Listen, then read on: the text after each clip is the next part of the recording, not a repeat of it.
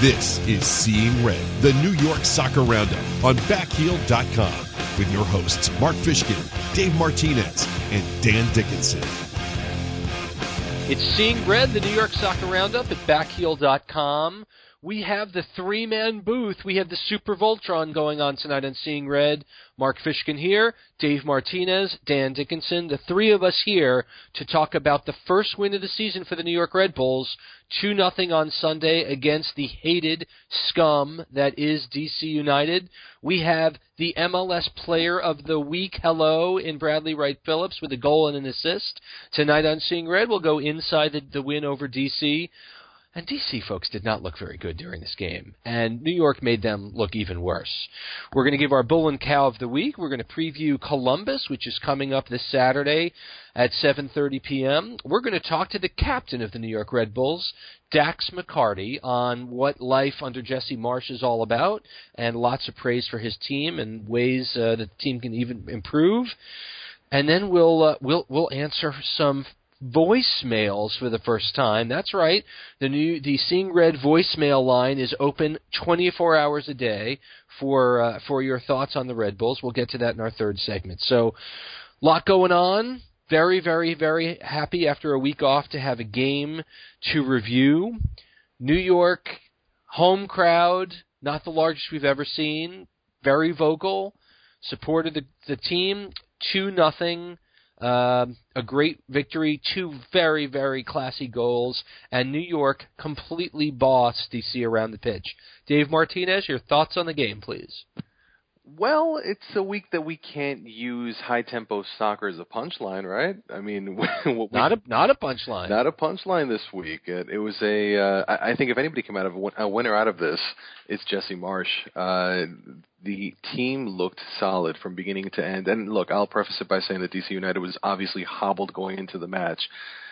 Having said that, the way that especially the front four, the interchange that was going on there, Bradley Wright Phillips, the high press, Dax McCarty and Felipe in the middle, there are so many good points that we could talk about here. Even the substitutions towards the end of the match, bringing on Dane Richards and seeing him, Lloyd Sam, and Bradley Wright Phillips just intertwine and attack that DC defense. It is, and that moment was probably a Red Bull fanboy's wet dream over the last few years, right? They have that kind of speed, that kind of power. It was a great match. It was a great match. Again, as you said, the crowd was a bit light, and I guess we can get into that later, but they were into it. And by the end of the night, it seemed that finally, for the first time since the off-season, the soccer really was what mattered. The football is what mattered. And I think New York fans and the team needed that, needed this kind of a performance and needed that kind of a result to bring that under perspective once again. Dan, what do you take away from a dominant home performance against against your biggest rival? I mean, it's a big lift to the team, and as Dave was saying, after such a rocky offseason, and even under the metaphorical cloud of the protests that started the game, getting that result, keeping the clean sheet, putting in a very solid 90 minutes, goes a long way to battering back narratives about the team being dead. Jesse had talked earlier in the offseason about the team playing with a chip on their shoulders, and I could almost see it. I thought the attacking, was fantastic. And, Dave mentioned DC missing a couple of key pieces. So were the Red Bulls. Ronald Zubar and Roy Miller were missing out of the back line, and you had a young Matt Miazga and a taxi, because I'm blanking on his name right now, unfortunately. Kamar Lawrence. There we go. Kamar Lawrence. Yes. Dropped a young taxi. I like that. A young taxi. Oh, boy. I'm not going to live that down. But, the back line held up well. Damien Peronel looked good for the most part. And Chris Duval came up big. And plenty of players were coming back to play defense. But there was also this nice high-pressure press. I was really struck by the turnover that Felipe forced on Davy Arnaud in midfield that led to that second goal. That's something I can't recall ever really seeing out of this team in the past. Absolutely. It's interesting to note, and it was a kind of a surprise stat on the TV broadcast, the New York Red Bulls, since 2012, have the best home record in Major League Soccer. And over the years, I think we've kind of taken for granted, the fans have taken for granted, that Red Bull Arena, I mean, we joke about and spoken many times about making Red Bull Arena a fortress. Since 2012, the club is 33, 7, and 12 at Red Bull Arena, the best in the league. And I think you really got a sense of the volume of the support. Even as we said, not a full house by any stretch, lots and lots of no-shows.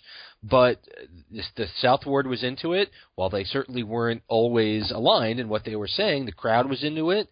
And I think the crowd really, really responded to this up-tempo playing style and really got behind the club. I think the crowd definitely responded to that, Mark. It was and a credit to Jesse Marsh and the Red Bulls for their performance in doing so. And I guess you touched on it a little bit. You know, we do have to talk at least a bit about the protest in the beginning of the match, first 12 minutes. ESC at full voice from the first second, which I thought was a funny juxtaposition from the TIFO honoring the legends to legends deserve better. That was very clever on the part of 101. And again, you know, not everybody was united in the effort. And everyone's allowed to express themselves in any way they see fit. We spoke about that last week when a fan had written us about the fan experience and how this may dampen it. Well, it didn't. You know, they made their statement. What effect that statement will have is certainly dubious. You don't really know what the after effects of that will be. But it was said, it was done, and the rest of the time it was all about hating DC. As a matter of fact, I thought it was the right move, actually, in the South Ward, that the minute the 12th minute was done, they immediately began with "We are the DC haters," and it just got back to football. You know, we're done with the drama of the off season and everything that went wrong and things that could have been done better. And right now, what we're seeing is a positive start. I'm not ready to coronate Jesse Marsh as the King of Harrison quite yet, but this is a proper first step, and we always talk about that. You know, being New York, you have to make that right first impression. He did it. The team did it. I thought it was a fantastic performance. Yeah, and as we talked about last week, the media coverage of the game was certainly a bit sparser than what we saw the previous week, but I don't think anyone's surprised at that. Got a nice, a couple of pieces in the city's newspaper press just about more than the game story, just about the culture of soccer. And yes, there are two teams, and nice piece by Cannizzaro in the Post building off of Brian Lewis's game story, just about how, you know, new coach and new opportunity to make a first impression. So certainly a positive step. And let's be honest, folks, neither of the two goals by the Red Bulls made the list of nominees for goal of the week, which for my money is a bit of a travesty. And I know that had been the case earlier when Lloyd Sam's goal, but Sam's tally was an absolute blast. I mean, short side on what I think many people think is a quality keeper like Bill Hamid really deserved a little more recognition across the league. Couldn't agree more, Mark. And just going back to what you were saying about the media coverage, I was actually surprised. The press box was pretty full, the locker room and the post-match press conference. You know, there was certainly media in attendance. I would agree that it wasn't to the level of what we saw at that other home opener. But, it was a lively atmosphere, certainly in the media side of the house. Dan, we were standing on the outside of the media work area because there was no room in there to walk. So there was a tremendous media presence, I thought, and it's quite telling considering everybody's trying to find their narratives early on this and piggybacking on what the Red Bull NYCFC rivalry is going to be throughout the season. It's just nice to see that kind of attention. To be in the same pit looking at Mark Cannizzaro and I felt like it was an episode of The Twilight Zone. I couldn't believe it. But good. I mean, look, this is what we need, right? We need more of that media coverage. You need more of these sidebar stories. Brian Lewis always breaking down barriers in the New York Post. The Bondies, because you have to call them the Bondies, right? The Bondies were there at Red Bull Arena, and they also turned out a few pieces. Dave, I think you have to say middle of nowhere if you're talking about the Bondies. We have that going on now. We have more media coverage and increased eyes. Is it going to last forever? Absolutely not. But hey, this is a fresh start for everybody, which is something that was a theme last week as well. This is a fresh start. Let's see where the team goes from here and where the coverage goes from here. It's almost a shame when you think about it that the team is going to be away for a month, because I guess you could argue that one positive step is it will certainly be warmer, because if it's not warmer by Friday, April 17th, I think you're going to see mass suicides across the entire tri-state area. Well, hold on, because next week everybody gets to see Tyler Adams take on... All right. We'll get to the baby bulls or the baby bull just the one later in the show. But nevertheless, they took that April 4th game and they shifted it to later to give Montreal a little bit of a break in the Champions League. And now the team goes an entire month without a home game, and they're going to do that a couple of times during the season. The schedule has been very, very strange. They go from May 24th to June 20th without a home game. They go from July 11th to August 9th without a home game. So we're going to see this season lots of games real close together and then buckets of time apart. It's just going to be odd. But nevertheless, let's go to Bull and Cow. Dan Dickinson, your Bull for the win over DC United. Have to give it to Bradley Wright Phillips. The goal, the assist, the key passing, he looked like a man transformed. Can't think of anybody else to give it to. Dave, concur? Bradley Henry Phillips, absolutely. Now, why? Now, okay. Listen, while I was not in the locker room, one certainly got the sense of the coverage that Brad doesn't really want to be hearing about Henry for too much longer, if ever. No, not at all. The minute I even brought up his name, it's, hey, BWP, you had a great goal there, kind of Henry-esque. He just kind of gave me that deadpan look. It's like, just don't ever mention my name along his ever again. I don't belong there. Dave, you should have mentioned Tim Cahill. Which was a narrative that Dan was trying to stir up. It's like, hey, nobody's talking about Tim today. No, they weren't. But Henry was present, though not. Actually, once a Metro, I got to give it to them because it really made me laugh. Did you guys catch that GIF? Yeah, the ghost of Henry. So kudos to you guys, even though one of your staff kind of got mouthy with me in Twitter. Fix that, but kudos to you guys. So unanimous for BWP as Bull of the Week. And Dave, let's go to you first for your Cow. Cow? I mean, who do you point to in this performance? It was a complete team performance. The Cows should really be the people that just didn't show up to the match. Announcing 21,000, expecting 21,000, hoping there would be more seats for this kind of affair, and to see far less than that, probably 15 to 17 out there it was a bit disappointing, though. Have to say, the Red Bull fans were really into it, and they created an awesome atmosphere. So I'll give it to the no-shows. Mr. Dickinson. I'm going to give it to Delaware North for their wonderful service during halftime that kept everybody out of their seats when the second half kicked off. Wow. Not so good. No. I had a personal experience that I will share going with my son before the game, walking up to one of the food stands in the South Ward, ordering my food, and the gentleman behind the counter, no surprise, it was his first time. Wouldn't you know it? His first time there, and he couldn't find the button on his cash register for water. So we watched him for about 2 minutes look up and down the cash register. I attempted to pay with my red card and was told, I don't know how to do that. The supervisor did not know how to make it work, although, to his credit, he then threw us a free bag of Cracker Jack, like, here, it's for your troubles, which, okay, I don't think that would have happened maybe a year ago. And I know that a lot has been made out of the team, that they're very, very focused on improving the customer service from Delaware North. So that was nice, but as usual, I mean, I just want to go to the arena once and not hear, oh, it's my first day, hee-hee, giggle-giggle. I can't. Was it, did he because say hee-hee, giggle-giggle? I mean, that's fair. No, but when you know that you can hop the counter and just go boop, boop, boop, subtotal pay faster than he can, it's just tough. But I'm going to give my Cow to Chris Pontius for skying that PK at the end. Or was it Boswell that stomped on Chris Duval? I think it was Boswell who did the stomp. Was it Kitchen? Was it Harry Kitchen that did the stomp? Okay, DC Stomper. DC Stomper.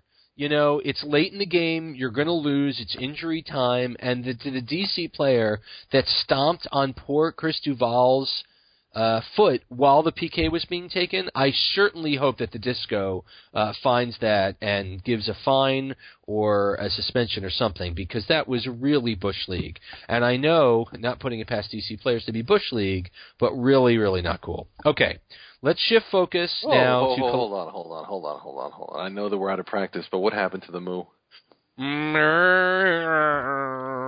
Thank you. First, my daughter's looking at me, shaking her head, like, no.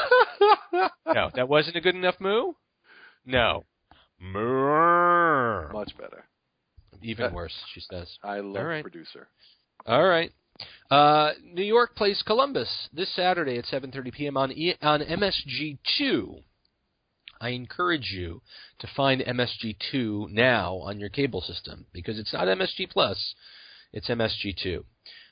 Columbus is 1-1. They were off last week. They lost at Houston 1-0 on the 7th, and then they beat Toronto 2-0 on the 14th with goals by Justin Merrim, who will be away with the Iraqi national team, and by a return Kei Kamara, who has returned to the team. Obviously, when you're talking about Columbus, you're going to talk about Higuain, who continues to pull the strings there. He's been joined by another RG Grania, who's playing right back for them. Michael Parkhurst, of course. Will Trapp has been called up to the U23 team in Europe, but he will not leave Columbus before this match, so he certainly will play. Waylon Francis, the usual starting left back, has been called up to Jamaica, and he will not play in this match. So, in terms of Columbus, all-time, New York is 13-16-4 in Columbus, which is actually a pretty good away record when you consider the history. They did win, not last year, but in 2013 they did win in Columbus on May 4th when Tim Cahill scored the only goal in a 1-0 shutout. So, for Columbus, it's all about Higuain and the Kamara connection and trying to make that work. Tony Tchani, of course, former Metro, has found a home in Columbus. And, Columbus is in year 2 under Greg Berhalter. They also play the 4-2-3-1. It'll be interesting to see how this pulls together. Dan, what do you think about what we might see in Columbus? Early signs out of Columbus have been that they are pretty strong this year. They certainly battered Toronto during their home opener 2 weeks ago. Yeah. And, I think that their core is very young. They've got some good talent in Higuain and Kamara, and it's going to be a challenge, especially for a back line that's still, looked fine against DC, but is still trying to work everything out and get some rhythm going. So I think it'll be a tough challenge, but I think the team might be up for it if they can pull out another result like they did in DC. Of course, Dave, the Red Bulls are going to be without Roy Miller once again, and Zubar, I guess, may or may not play after, frankly, a masterful job by young Matt Miazga, other than conceding the PK, did very, very well. What is New York going to be looking like during the match, and how do you think New York's going to be able to handle Columbus Crew? It's interesting to hear Jesse Marsh's options past Kamar Lawrence and Roy Miller. I mean, this is going to be an issue come the Gold Cup. We talked about it just last show. What looks to be the option now is a Connor Lead possibly coming in. If they sign Anthony Wallace on time for the match, he may be an option as well. Former MLS player and last with Tampa Bay Rowdies. So that would be an interesting experiment for one match. Everybody's going to be thinned out this week, right? It's going to be a tough one for everybody. But at the fullback positions where they excelled so greatly against DC, they're going to be hampered. I'm a believer in Connor Lade. I think the rest of the show here, I could speak for us in saying that, we definitely value the kind of player he is. So Hopefully it goes over to Lade. He gets to prove what he can do once again, and that'll be enough cover for Columbus. Columbus has really put together a UN of players. They have an Austrian in Emmanuel Pogatetz. They have an Icelander in Kristen Steinjorsen. And they have a stadium that now has a name. Is it Mapfre? I thought it was Mapfire when I first saw it. It's pronounced Mapfre. Excuse me. The P is silent, apparently. It's pretty sophisticated out there in Columbus, so that doesn't surprise me that they're using a silent P. That's ridiculous. Okay, so prediction time for Columbus. So, Dan, let's hear your prediction. What's going to happen Saturday night at Columbus Crew Stadium? I think it'll be a pretty low-scoring affair, all told, with a lot of key pieces out on both sides. It might be a little less free-flowing than we saw last week, so I'm going to go with a 1-1 draw. 1-1 draw, which I'm sure New York would definitely take on the road. After getting schooled by Mr. Martinez, after laughing at his prediction that New York would completely blow out, that the New York backline would be unable to contain DC United, obviously an in-form Columbus is going to be a little more difficult to handle, especially with Higuain. They're going to be playing a similar formation, and they're not going to straight up front in a 4-4-2 like we saw out of DC, and I think that may give New York a little bit of trouble. But I think what I saw out of the triumvirate in the middle of the midfield with Dax and Sasha and Felipe, I think we're going to see a little bit more than that. I'm going to say that New York's going to win 2-1 on the road, and New York will climb even further up the power rankings as we move deeper into the season. I will tell you, folks, power rankings are a fun thing. Everyone loves power rankings, but Sports Illustrated and Liviu Bird put the Red Bulls at 12th in the league, despite their undefeated record at 1-0-1. Not so great from the pro-rel zealot over there at Sports Illustrated. Not great. Dan, before we go to break, let's just talk briefly. There is a team that will be playing their home opener Saturday at Red Bull Arena at 2 o'clock, and that's the New York Red Bulls 2, opening their first USL season 2 o'clock against the Rochester Rhinos. And when I say baby bulls, I mean baby bull, because as of 9:51 on Tuesday night, 4 days before the team's first game, they still have one player, and that's Tyler Adams. I mean, he's a very versatile forward midfielder, defender, goalkeeper. He's great off the bench 3 times in a row. And he's really going to take it by himself to Rochester, I'm sure, on Saturday. Tyler Adams is, frankly, a wonderful, wonderful story for the franchise. Tyler has been playing in the academy since the under-13 team.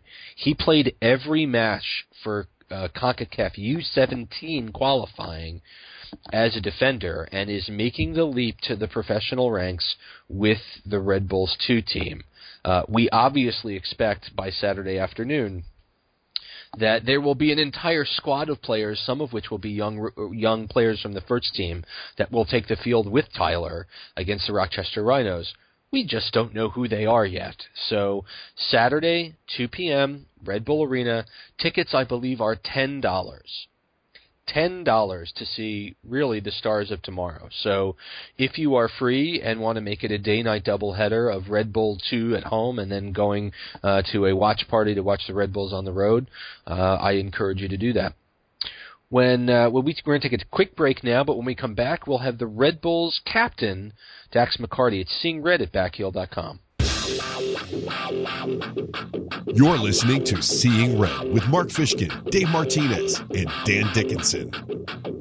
Seeing Red at backheel.com, Super Voltron edition, Mark Fishkin, Dan Dickinson, and Dave Martinez. All three of us here to talk to, frankly, if there's one player on this team that personifies the grit, the up-tempo, everything that new coach Jesse Marsh is looking for, it's tonight's guest, and that's midfielder and team captain Dax McCarty. How are you tonight, Dax? Well, thank you, guys. I'm very good. I appreciate that. Well, we're very, very happy to have you back on the show. Let's start, Dax. DC, obviously, big rivalry game, always very intense, but it seemed that this DC team was kind of a shell of the team that you guys fought through to get through them in the playoffs last year. Did you guys feel that it was, while certainly not an easy game, that they had a little bit something missing from last year's playoffs? Maybe a little bit. I think they were definitely surprised by the way we played. I think that it's pretty much the same team that they had last year. Obviously, same coaching staff, most of the same players. They were missing, a few important guys. Fabian was suspended, Eddie Johnson, Luis Silva, a couple guys that certainly are a big part of their team. But at the same time, I think it was more down to us and to what we did to them. I certainly think that we played a lot better than we did against Kansas City. It was our home opener. It was a very important game for our team, for our fans. And I think DC was just kind of a little bit shell-shocked in how we pressed and how we played and, the way that we went about our business. And so I certainly expected a little bit more out of them. But that being said, I would like to, give our team a little bit of credit in, kind of nullifying their effect on the game, so to speak. Well, the team definitely deserves credit, of course, and a lot of that credit falls on the tandem there in the middle between yourself and Felipe, Sasha Kleshin. The midfield in general was clicking on all cylinders. When you look at a match like this weekend, the drive to succeed, did that stem from the fact that this was the first time you were at Red Bull Arena as captain of the club? I mean, that's something that it must be a huge honor for yourself. It is a huge honor. It's something that I take a lot of pride in. I've said it before, and I'll say it again.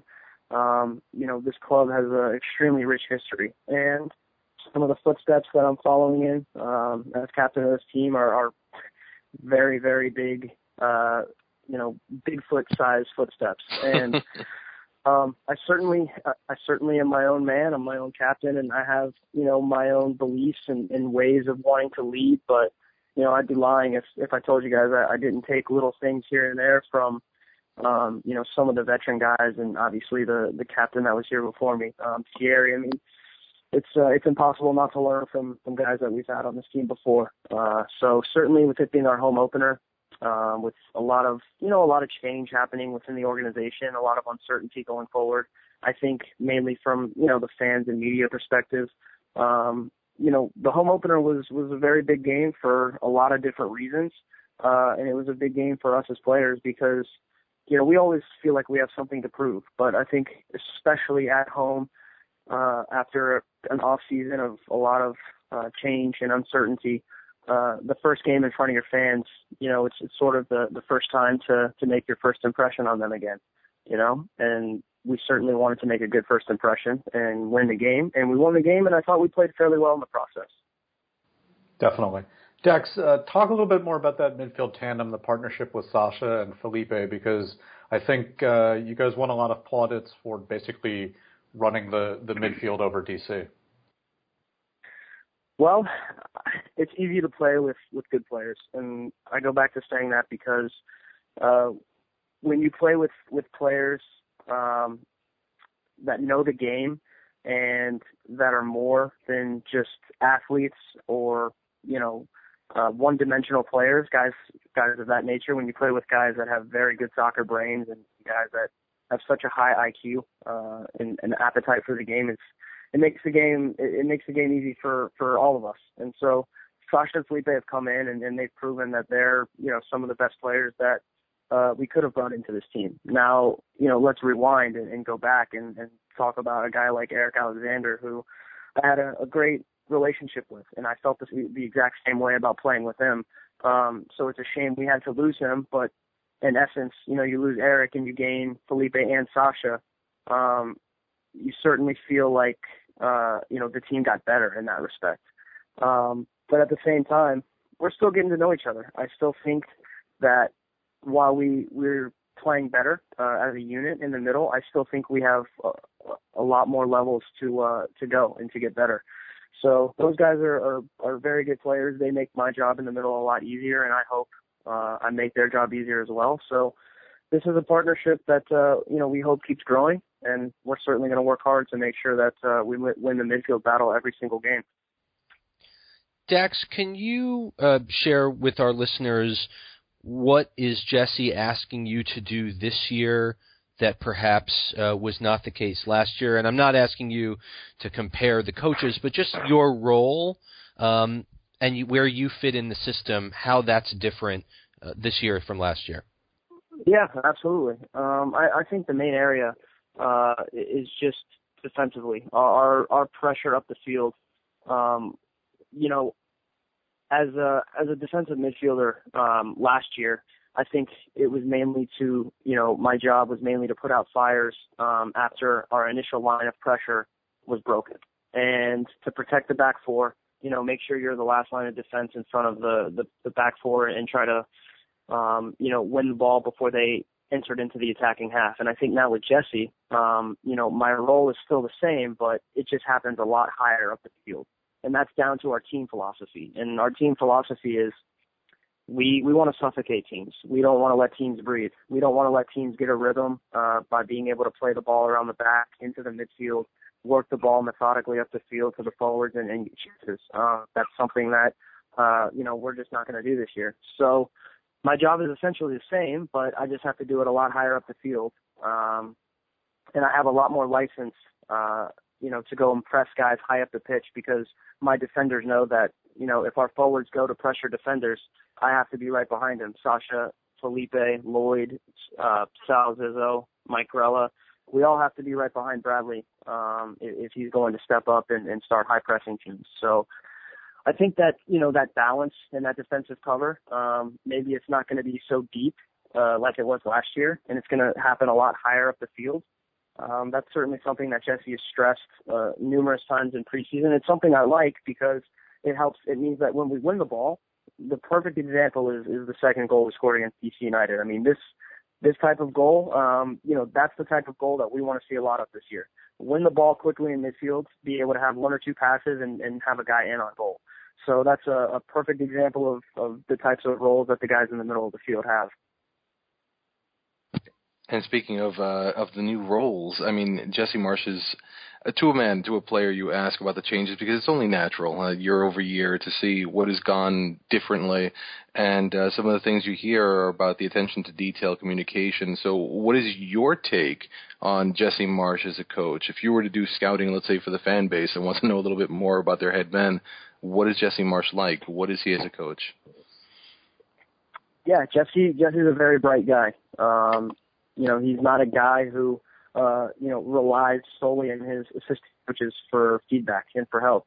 He's a guy who goes around to every single player on the field. He goes every training session and talks to guys, and he wants feedback from players about how training sessions are going, about how they feel about, not just soccer, about every aspect of how we do things as a team. On the field stuff, off the field stuff, yoga, weight room sessions, treatment. He's a guy that likes to be involved in every single aspect of a team. And, for me, that's a big part of it. He likes to have feedback from the guys and see what we think and see how, maybe he can improve, maybe how, we can get better collectively as a team. As far as coaching style, I would say it's very progressive. I mean, the formation that we play, the system that we play, it's not anything incredibly new. But certainly the way that we pressure teams is a whole new concept to everyone, on this team. I think in years past we've been a team that's, we've been so talented, and we've been a team that's been a little bit older on the spectrum. We haven't really been able to press teams as hard as we are now, and so now we get younger. We get more aggressive, and that's the type of coach Jesse is. He's an aggressive coach, and he wants his players to be aggressive. So he doesn't want to be a guy that sits back and lets teams, dictate how the game is going to go. He wants to be the guy that dictates the tempo of the game. He wants to be the guy that, makes sure that his team is putting their stamp on the game before the other team. So his philosophy is trickled down throughout the players. It's kind of a shock to the system when you first hear it, because you're so used to doing things a certain way, and then when you hear it, you're like, oh wow, are we going to be able to do this? But he's a guy who gives you confidence. He gives you belief that every single player on the field is important, and that every single player is going to have a role to play. And if we get to the level that he sees us getting to, we're going to be a very, very tough team to beat in this league. Dax, speaking of that level, Jesse said after the match on Sunday that he felt that performance was about a 4 out of the 10 that he wanted to be at with the team. And when you think about the match, and maybe the SKC game a couple of weeks ago as well, where is it that you personally want to improve? Where do you think the team still needs to grow? I love that. That's great. We have a great result at home, 2-0 against our biggest rival, and that was a 4 out of 10. I mean, I think that's perfect for, the type of standards that he wants to set. And that's great for the players, because we'll tell you the same thing. We're happy with the performance, we're happy with the result, but we can improve. We can get better.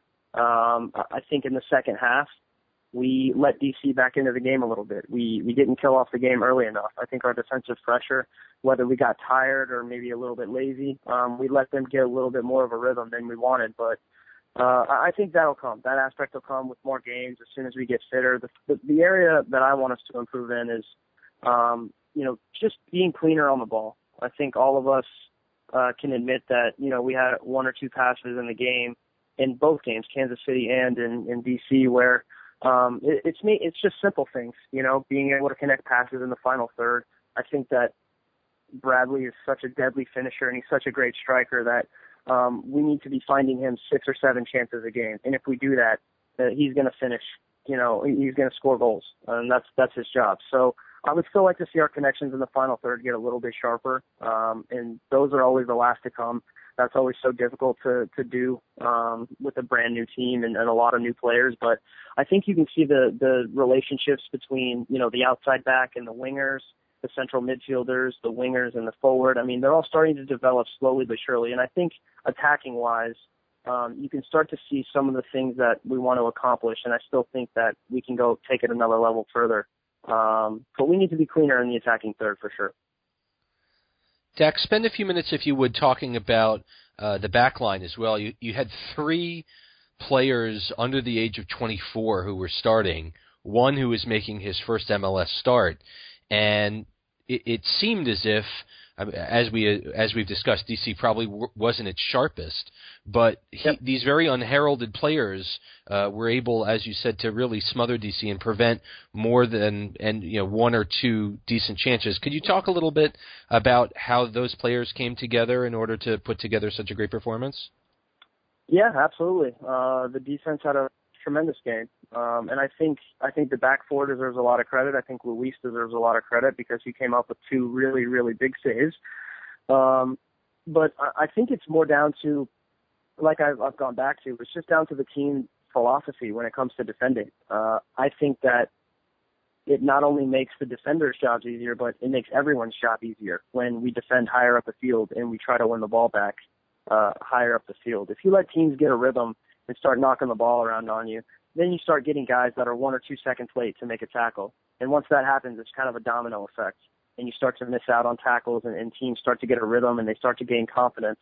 And the way we're playing, we don't want teams to be able to gain that confidence. We want teams to say, all right, well, we're not going to be able to play against this team, so we're just going to have to dump it forward, kick hopeful long balls, and hope this team makes a mistake.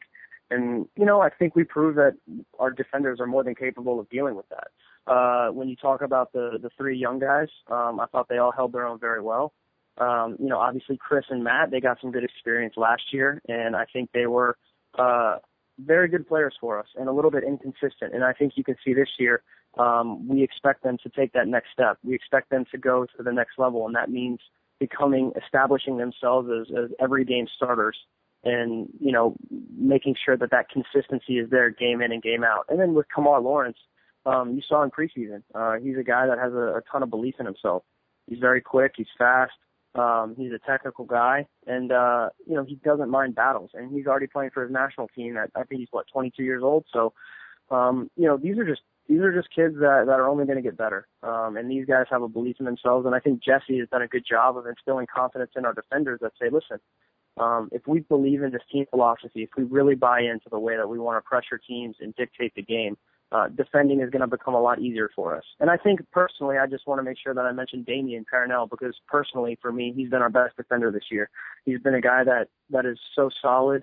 He's had a great preseason. I know he didn't get much time last year, but he's come in and he's had the right attitude, and his quality has really shown through in preseason. And now in the 2 games that we've played, he's been a beast for us. And we certainly need those defenders to step up, because I think a lot of guys, there were a lot of question marks around our defense. And hopefully some of those have been answered recently. Dax, it's hard to believe this is your 10th season in MLS. And there was a lot Yeah. There was a lot made of the trade with D.C. that brought you here back in 2011, and the tone of the conversation around that trade has changed from then to now. When you look back at that trade, does it feel any different to you in terms of coming from D.C. to New York? Wow, 10 years. You guys are making me feel old, man.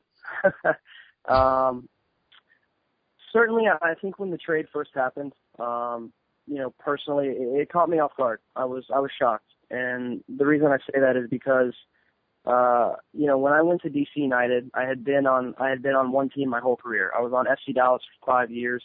I didn't even necessarily expect to leave Dallas. But when that happened and I went to DC, I was told, listen, we're going to build this team around you and a couple other young guys. You're a big part of our plans. We're going to make you captain. This team is going to be, an exciting young team for years to come. And I thought to myself, wow, that's amazing. That's exactly what I want to hear.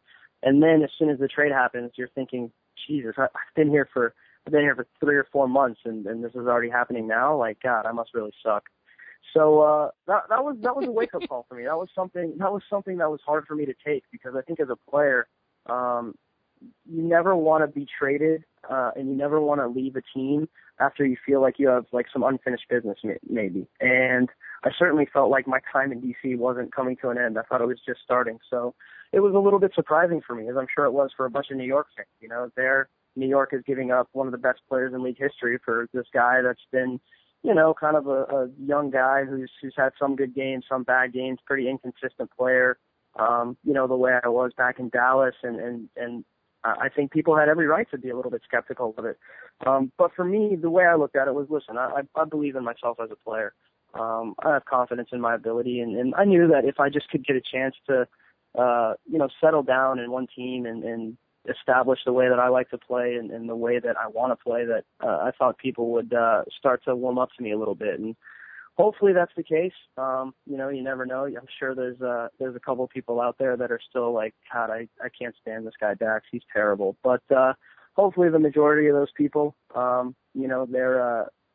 they're happy with the trade. I know I certainly am. This has been, I can honestly say, being my time here with the Red Bulls has been the most enjoyable of my career. It's when I've played my best, and I certainly like to think that we've been very successful, in my time here. So.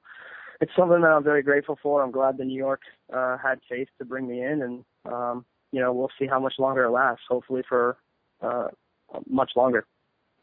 Definitely, Dax. Before we let you go, I know you said after the match that you gave Matt Miazga a little guff about that penalty call, but I also know that you've got a long history with Chris Pontius. So did you say anything to him after he shanked the ball into the Passaic?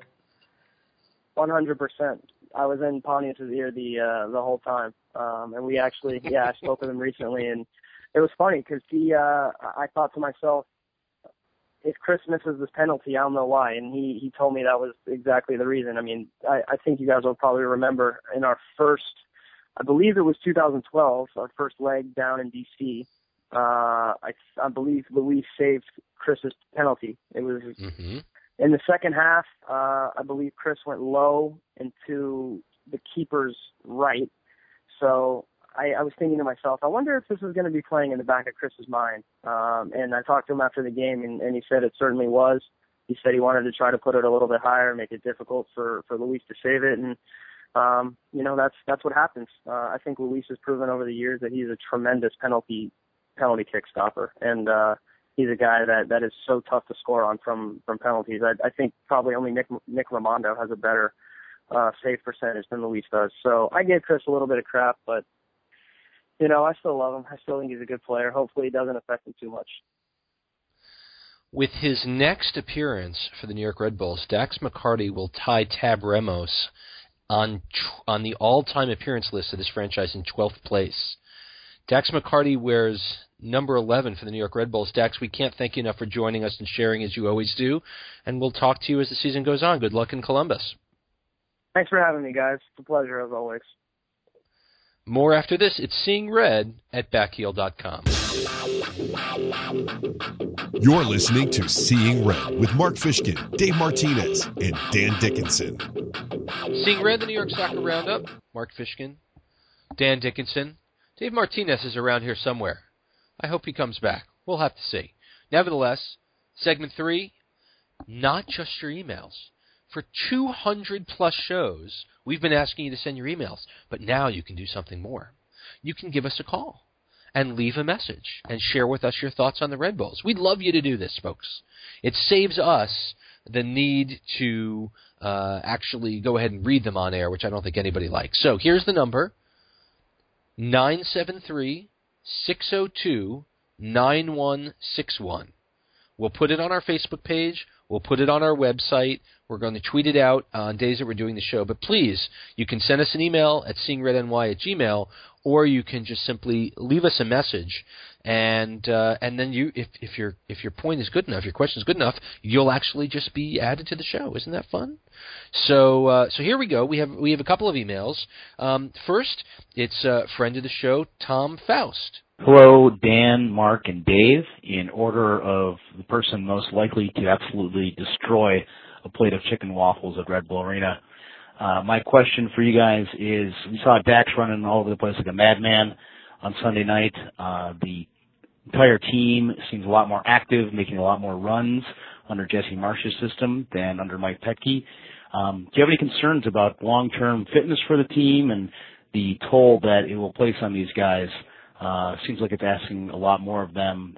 They've been up to it so far, but it's a long season. Thanks. So we're talking about fitness. We're talking about a lot of running, Dan. This team is going to be doing a whole lot of running over the course of the year, up-tempo. Are we going to see some tired legs come the end of the summer? I mean, I'm sure we will, especially if we're all eating chicken and waffles. I just want to be clear. Dave had the chicken and waffles at the game on Sunday. I did not. Breakfast for dinner. It's the most important stand at Red Bull Arena now, I'm sure. But in any case, certainly there will be tired legs towards the end of the year. That's how the season always runs. I think that the two things that are going to help the Red Bulls this year versus trying to play a system like this in past years is that the team is definitely younger all around. You've lost some of the older players like Henry and Cahill and seemingly Peggy in favor of a lot of youth. And the other thing is that I think there's a bit more depth and trust of that depth on the bench. You've got players that we haven't even seen yet, like Leo Stoltz and Sean Davis, ready to come in and play a role if there are tired legs. And I think that if Jesse can deploy the system in the way that gets everybody on board and not just the starting 11, then swapping those parts in and out, it's not just tiredness and injury, it's also suspension, it's international call-ups with the Gold Cup coming up this summer. We'll have to see. It's easy to say that the team has depth and say deepest team ever, because I think we've said that most every year. But it's definitely a different composition this year, and I think the youth will make it a little bit easier if Jesse can get a system together. Well, it's interesting today on the coaches conference call. Jesse Marsh was asked about Piggy's status, and Marsh was like, "Nope, nothing new to report." So he hasn't retired, but he is not with the team. It's got to be a little awkward. I mean, listen, the team's moving on. They've got stuff to do. Mm-hmm. I think they would love to have someone like Piggy, especially when you talk about legs getting tired. But I don't think they're expecting him to be back at this point. I think they're just waiting for him to stop in and sign the papers and move on. But I agree completely about Stoltz and Davis in terms of their ability to spell some of these guys. Listen, if Bradley Wright Phillips goes down, and when you think about him being an older gent at the age of 30, at least for a professional athlete, with the amount of running that I'm sure Jesse wants him to do, there are going to be days where he's not going to play, or he's going to need a day off, especially during the number of times a year, right, when the team is going to have to do 3 games in 8 days and things like that. And with the amount of time that BWP is going to get hacked down, I mean, whether Abong is going to be getting some real time instead of just a short amount of time remains to be seen. So thank you very much, Tom, for our first ever voicemail question. Here is Greg Gomez calling from Brooklyn. Hey guys, what's up? This is Greg from Brooklyn. Quick question. Our last two coaches, Spake and Petke, were defined in part by their substitutions or lack thereof. I'm wondering if you've seen anything in the last two games from Jesse Marsh to make any conclusions about what you think his substitution strategy will be this season. We had all three subs used in the first match. One of those was forced due to an injury. And we really only had one with Richards coming in on the last game and a Bang coming in for a little garbage time action at the end of the match. But do you see anything with these last two games regarding substitutions that you think is worthwhile or worth mentioning? Okay, cool. Thanks a lot. Okay, so we had all the subs in the first game, as Greg notes. Dane Richards came on, and I thought was effective in his minutes that he played. Yeah, he definitely looked like he fit back in. Carrying up on the left, and he and Lloyd Sam, I think, swapped a couple of times during the match. So, it was an effective insertion to keep DC pinned back late in the match. I think it's obviously a little too early to really speak to what Jesse's sub strategy looks like, but just looking at the last two games and ignoring the garbage time sub that he was pulling at the end of the DC game, he seems much more willing to bring on fresh legs just for the sake of bringing on fresh legs. Both Baca and Petke had the sort of approach of, if I feel that we're in control of the game, I'm not going to make a sub. Right. And, I'm bringing on Zizou for Grella in the SKC game or Abong for Felipe. Those are more tactical moves. That's not just we're in control and I'm going to waste time by bringing somebody in to run the clock out. So I think he may be a little bit more proactive with it, but I'm sure there will be some game where he makes a sub late or somebody disagrees with it and everybody starts wringing their hands, because we're very good at that. We are very good at ringing that and doing that, very good at ringing that. We're very good at doing that, especially when you consider all the things that people had to say was wrong. There was a thread on a Facebook group this week that was, why? So the players came down to the South Ward and gave us all a cheer at the end of the stadium. Why didn't they do that under Petke?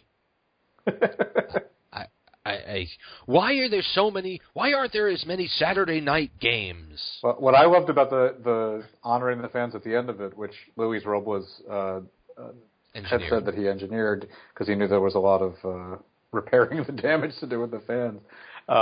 But I saw some people complaining, why are they acting like they won the cup? Show some decorum. Walk off the field without sharing any Walk emotion around whatsoever. And clap, but that's it. Don't look at the fans. Just don't make eye contact.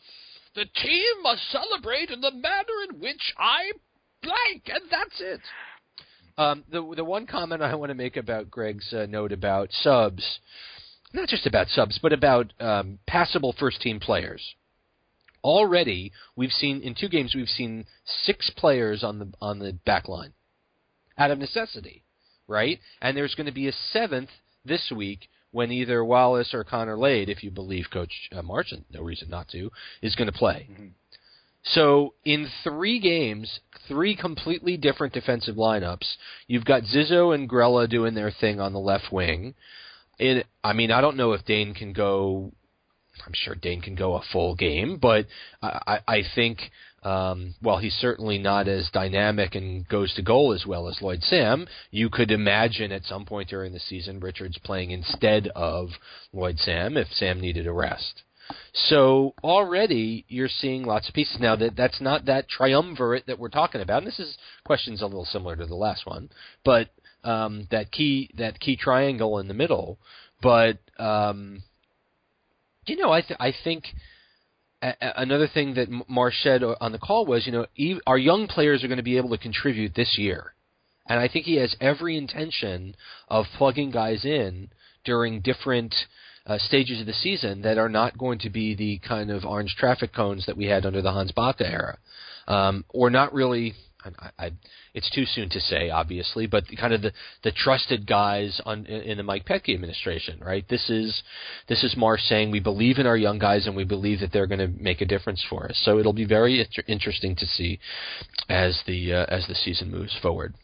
So the rest of our emails for the segment are just that, emails and not voicemails. So here is Eddie from Brooklyn, who says, "Gentlemen, first, I can't tell you how happy I was to hear a show with the original OGs of RBNY last week." Dan, obviously, that's no detriment to your own wonderful efforts on the show. Now, cry in the corner.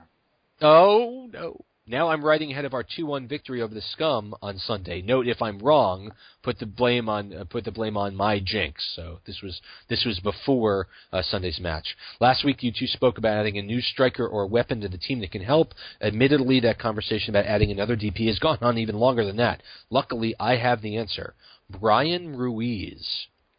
Now, this may be biased, but I can't think of a more perfect DP for us. First, he's only 29, so he has plenty to offer long term. Secondly, he's been desperate to leave Fulham, and will be able to this summer, I believe, on a free. And third, he's versatile and can fill a variety of roles on the team. And finally, he's already been linked to a move to MLS, with Vancouver being the suitor.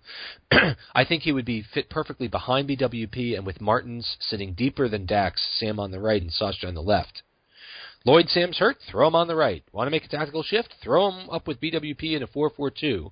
With Ruiz, the possibilities are endless, and he has no doubt the ability to perform. Now, I don't know who has a discovery claim on him. In fact, I don't know how anyone of these MLS scouting geniuses were able to discover a hidden gem like Brian Ruiz. But what do you guys think? Does this not make sense? Love the work you do and look forward to the next 200 episodes. Eddie from Brooklyn. Do you watch a lot of Fulham, Dan? I do not, unfortunately. He certainly sounds dreamy, doesn't he? I recall he played pretty well the couple of times I've seen him. So he definitely sounds dreamy, but most DPs people are scouting and proposing sound dreamy. He's certainly a known attacking player. He's still very active in CONCACAF. And I can't recall if he got much time during the World Cup or not in that Costa Rica squad that made that great run. Right. But he's certainly a player in that system generally. So, it's always good in theory, but I think we were all saying it's not a good in theory for Josie to come back too. And we all know where he ended up. So yes. He's the captain of the Costa Rican national team, which is ascendant in CONCACAF and in the FIFA rankings. So I would say, why not? But I'm sure the folks already have some targets set up, and the team, at least after 2 games, folks, and we know we're not crowning anybody in March in MLS, but they seem to have gotten off to a good start. Here is Louis Altine, who I believe is writing for the first time. To the entire Seeing Red team, first I'd like to say I've enjoyed your podcast for the last 4 years, and you guys are doing an outstanding job. Oh, I have a few suggestions for improvement or new segments. Interesting. I think you should add a media watch segment to your podcast. You all know that the Red Bulls won yesterday. For some reason, this was not mentioned on many sports segments in the local media. Off the top of my head, it was not mentioned on 10-10 Wins. However, the blue team was mentioned in their home opener. Also, AM New York, a free morning paper, did not mention it as well. And again, they had an article on the blue team last Monday. What is going on, I have to ask? Just asking. Last week, you mentioned we were holding to the Metro Stars name as a way to gain more popularity with soccer purists. I think this is a bad idea. The Metro Stars were an embarrassment to MLS. And at one time, they were the laughingstock of the league.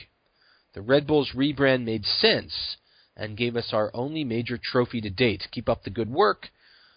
FYI, the Red Bulls win was written in the New York Times, but what sports fan reads the Times for sports? Louis Altine, Red Bull supporter and soccer ref. I think...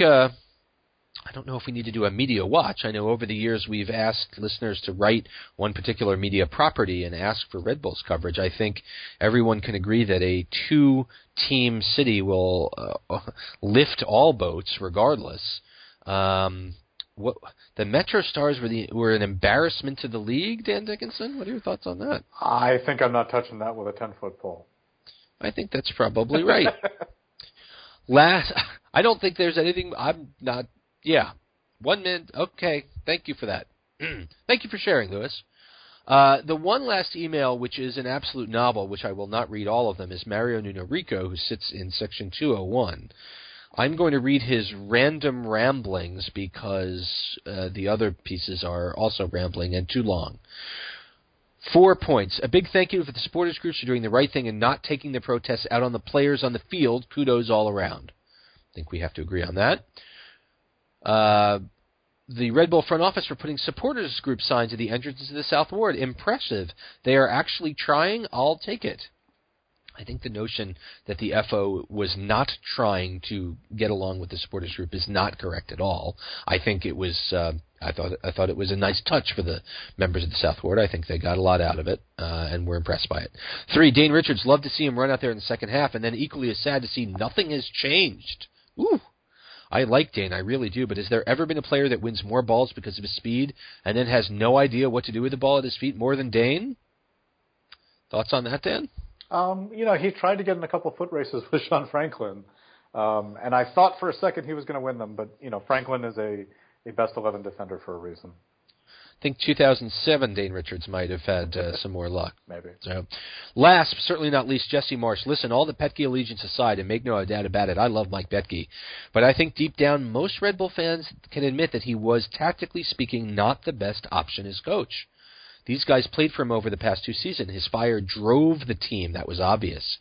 With Henri gone, there just wasn't enough talent on this team to just win one for Mike. There just wasn't. So all Red Bull front office fumbles aside, I think they handled this all wrong with Mike. I'm starting to think that if they had to go down the way it did, we probably couldn't ask for a better fit than Jesse. Though everything he's done a good job to connect to the fans, and he has his team looking sharp. I know it's still super early in the season, but so far so good. Kudos, Jesse. I think certainly Jesse went a long way in impressing the Red Bull fans with the team that was out there on the field. The differences between Petke's coaching style and Marsh's coaching style, I think you heard quite a bit of that in Dax's interview. I think Dax was downright effusive for his new coach. I think most of the players have been, if you talk to them. Nobody in the locker room seems terribly hung up on this, and that may be partially because it's a business and this is a club that's seen sort of constant turnover and everybody knows that's how it goes. But most everybody is pretty jazzed to be working under Jesse. I may have had somebody say night and day to me while I was asking about the differences.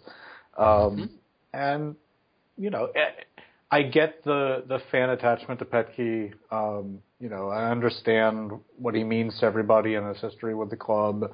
And those last 2 years, he did incredible things running this club. But it is very hard to compare two coaches like that.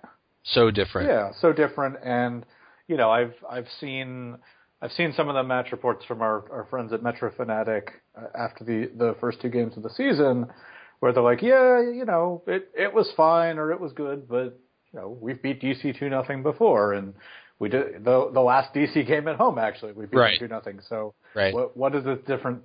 What did this change actually get us?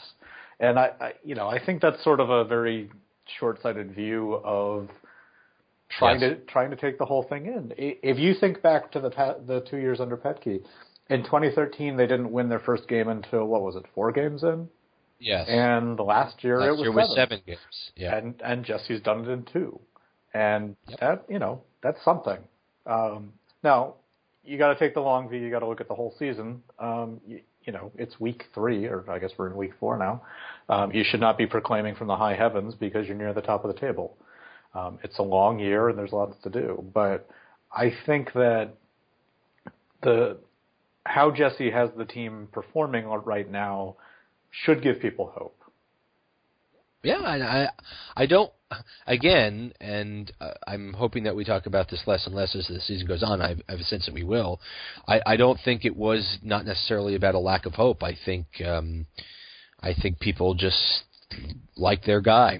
And I think we can all agree what was done was incredibly sudden and brash, and it was a very clean cut made for a reason. And if anything, I think Jesse has impressed. Although it took him a minute to realize he was supposed to take the southward scarf and put it on. He had to pick it up and put it on. But it was his first time. He'll get it. Dan Dickinson calls Saturday's match at 7:30 from Mafra Stadium. Is that right? Mafra. A 1-1 draw. I'm going to call it a 2-1 Red Bulls victory. For Dave Martinez, for Dax McCarty and Dan Dickinson, I'm Mark Fishkin saying thank you so much for listening to this episode of Seeing Red. We'll be back next week, folks. Good night. This has been Seeing Red, the New York Soccer Roundup on backheel.com. Listen anytime on iTunes, Stitcher, and SeeingRedNY.com.